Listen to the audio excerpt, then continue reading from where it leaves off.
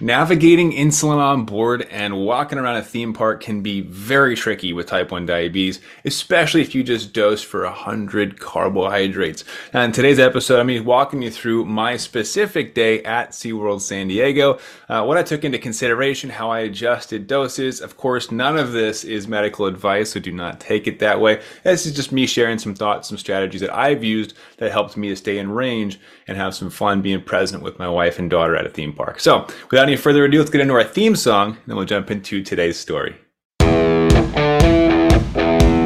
I've spent the last 10 years pushing the limits while identifying trends and patterns in my type 1 diabetes management. Follow along as I learn, apply, and share the fitness, nutrition, and lifestyle strategies that I've learned from diabetes experts around the world. The real question is, how can we live fearlessly with diabetes while maintaining stable blood sugars? This podcast is here to give you the answer. My name is Matt Vandevecht, head coach and co-founder of FTF Warrior, and welcome to Pardon My Pancreas. All right, so over the weekend, my wife and I took our daughter to SeaWorld San Diego. And I actually grew up in San Diego, so SeaWorld, believe it or not, was one of my first jobs. I actually worked at SeaWorld San Diego as a chef when I was 15. Technically, I got hired when I was 15, and my first day of work was when I turned 16, because it wasn't legal to hire me at that point. But it was a fun job. I worked there for 3 summers, and I got a lot of free passes and experiences looking at Shamu and the dolphins and turtles and all that. So I knew that when I had my daughter, we needed to make SeaWorld part of her childhood, right? And so it's actually the second time that we've been to SeaWorld so far with her. She's now 15 months old and able to run around and have a lot of fun. So if you're on YouTube with me, I'll give you guys some clips right here of just her running around, us having a good time, some pictures of us exploring the beluga whale experiences and all that. But I want to get into the diabetes strategies behind what I was thinking the whole day. Now, obviously, with type 1 diabetes, I can't just roll into a situation with zero planning ahead. That's a big component of what type 1 diabetes is ultimately planning ahead, right? You got to bring your insulin, count your carbs, pre-bolus for your insulin. You got to take a lot of these things into consideration, right?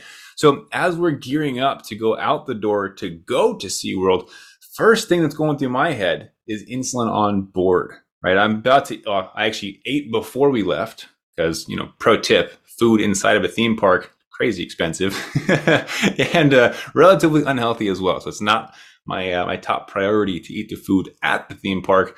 In fact, another second pro tip, I actually like to pack my own food if we're going to be there for the entire day. That way it's easier just to keep rolling through the attractions, but also it's cheaper, it's safer, the carb counts, all that great stuff.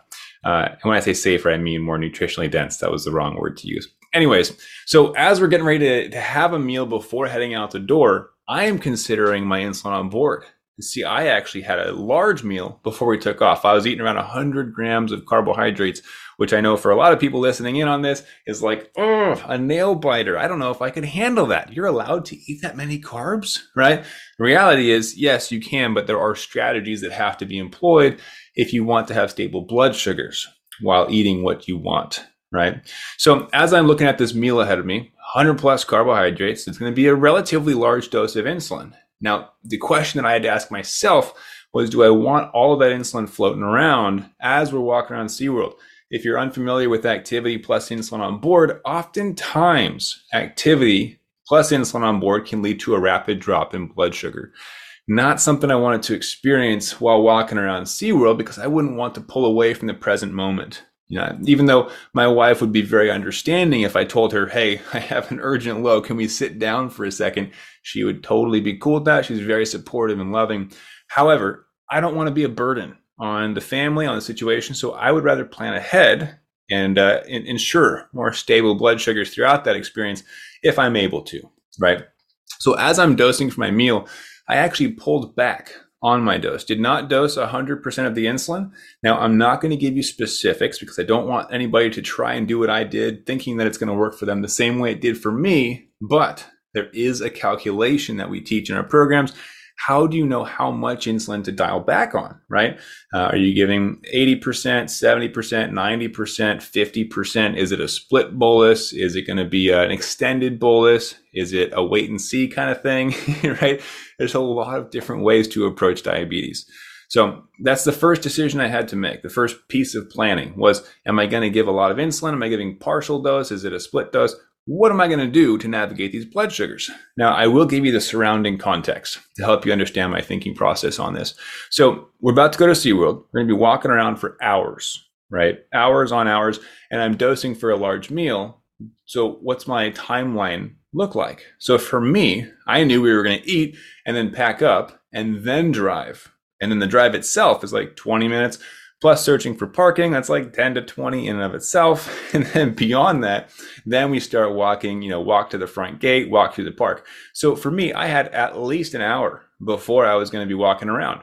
So the key to notice here is that I didn't want my blood sugars to shoot up immediately, right? And I am talking about planning when your blood sugars rise. If you didn't know that was possible, you can actually manipulate your blood sugars in any capacity. Your insulin sensitivity, when you rise, when you fall, you can time your insulin to match up with different situations, right? So this is a lot of what I teach my clients is how do we precisely control blood sugars? How do I determine when that spike happens so that it correlates with the increased activity an hour later and not right away, right? Because last thing I want is to spike up, get stuck at 250, 300, some ridiculous number, and then get stuck there the whole time we're at SeaWorld and feel crummy, right? So if I can, my goal is to plan the blood sugar rise to happen as soon as the walking starts. So that was the calculation that I had to make. How much insulin do I pull back on my mealtime dose so that it rises at a specific point? And how do I adjust my pre-bolus timing to do the same as well? Right? There's a lot of different factors that go into diabetes. If you didn't know that, now you do. Type 1 diabetes is a very complicated disease. However, if you understand the moving pieces behind diabetes, you're able to predict these stable blood sugars a lot more effectively, right? It becomes a bit more like a game, like which lever do I pull to make today go smoothly, right? Now, here's the issue with that and with diabetes in general. Plans don't always go according to plan, especially with a 15-month-old daughter, right? So that plan that I had to experience the spike an hour later, right when we would have started walking, that's not how it all went down, right? So we had some delays in our packing, to say the least. Somebody was a little bit emotional, and it was not my wife. So we had some delays, and as a result, I did not get to SeaWorld for about an hour and a half, hour 45 minutes, which means what? You guessed it, my blood sugars did spike as intended on cue at the 1 hour marker, just as I had planned. So good news is my planning worked perfectly, right? And most of the time, because I use what's called the 80-20 blood sugar formula, it does work out like that, right? You can actually calculate everything in diabetes is one giant math equation. You just got to figure out the inputs, like figure out how the math works, and then you can start doing this kind of stuff. It's fun. As fun as a chronic illness can get. So we get a little bit delayed. I'm spiking as we're driving there instead of once we start walking. So blood sugar did end up going a little bit high, ended up at 210 and maybe 212 before we started walking. And then sure enough, as soon as we started walking, leveled out and it started creeping down just a little bit. However, and this is another little bonus lesson for you guys. If you're already experiencing a high blood sugar, it's a little bit more difficult for us to bring down those blood sugars. You get more dehydrated. It just kind of gets stubborn the longer it sits there and the higher you go. So for me, I recognize that because it did get up over 200, which for me is, that's just a tough one. It's a no-no for my lifestyle. As a result, I calculated, or I should say I recalculated a correction dose to be given to cover the extra drop that I needed to account for, right? The walking alone wasn't going to cut it. So for me, as we're walking between shows, going to the turtle exhibit, the beluga whale experience, the sea otters, all the cute stuff, I'm recalculating as we go, just knocking it down, 20 points here, 30 points there. And by the end, hours later, finally got to a point where I got to have some fun. We walked past one of the 2 roller coasters, or I guess 3 now, that are at SeaWorld. And I was like, hey, wife, right? Hey, Lisa, you mind if I jump on this? The line says it's a 10-minute wait. I would love to get one roller coaster ride in. And she was like, sure, go for it, right? So look behind the scenes for me is I have these little flat glucose tab packet things that fit in your pocket. They're super flat, and so you don't have to worry about it like being bulky or whatever, or popping out of your pocket on a roller coaster. So I use that. And the reason I do that, call me paranoid, call me a planner, call me what you will. But my thought process is, hey, worst case scenario, if I get into a position that you see in like the newspapers or on the news where the roller coaster gets stuck halfway through the loop, I don't want to be stuck up there and go low and not have something to treat it with. So I do carry 4 glucose tablets with me for that specific reason. Always take sugar with you. But all that being said, there actually wasn't a line. 10 is just the lowest number they can put on the weight line predictor thing. So I hopped right in and I was done with the roller coaster in less than 5 minutes. It was a blast. I loved it. And by the end of the day, we're walking back to the car. I had leveled out, not exactly where I wanted to be, but it was okay. Leveled out around 150, 160. So still a little bit higher than I would like. But again, I wanted to avoid crashing. So that was my thought process behind it. As we're looking at these components of diabetes, you've got insulin on board to consider. Do I give all of the dose? Do I split the dose? Now, there's actually 6 different ways to bolus your insulin. If you weren't aware of that, something we covered in our newsletter at renegadenewsletter.com. And that was a couple months ago. But every month we shoot out different hot topics like that, deeper dives into diabetes strategies.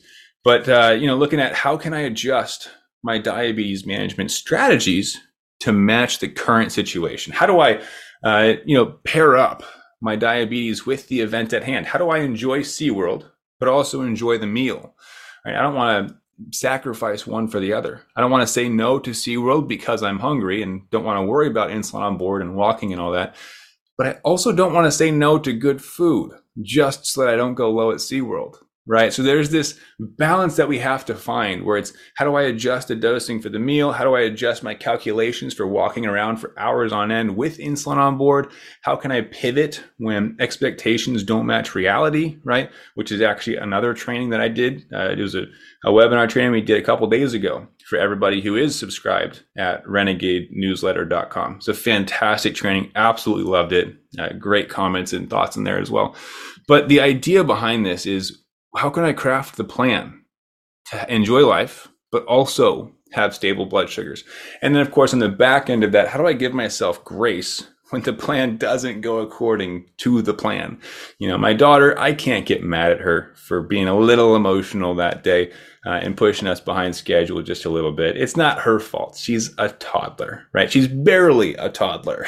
And so it should have been expected. And as a result, I didn't get mad. I was a little bit bummed. Right. I wanted to, show up to a training like this and be able to say, look, it's a perfect flat line. Like that's what I admire about my formula that we've discovered over the years. That's what I'm proud of. I like showing that to you because I like showing you what's possible. So ultimately, I want you to understand that you can enjoy life, have fun with it, right? Eat the good foods, go to SeaWorld, but also still have stable blood sugars that are healthy, right? You're allowed to have that balance. You don't have to sacrifice one or the other.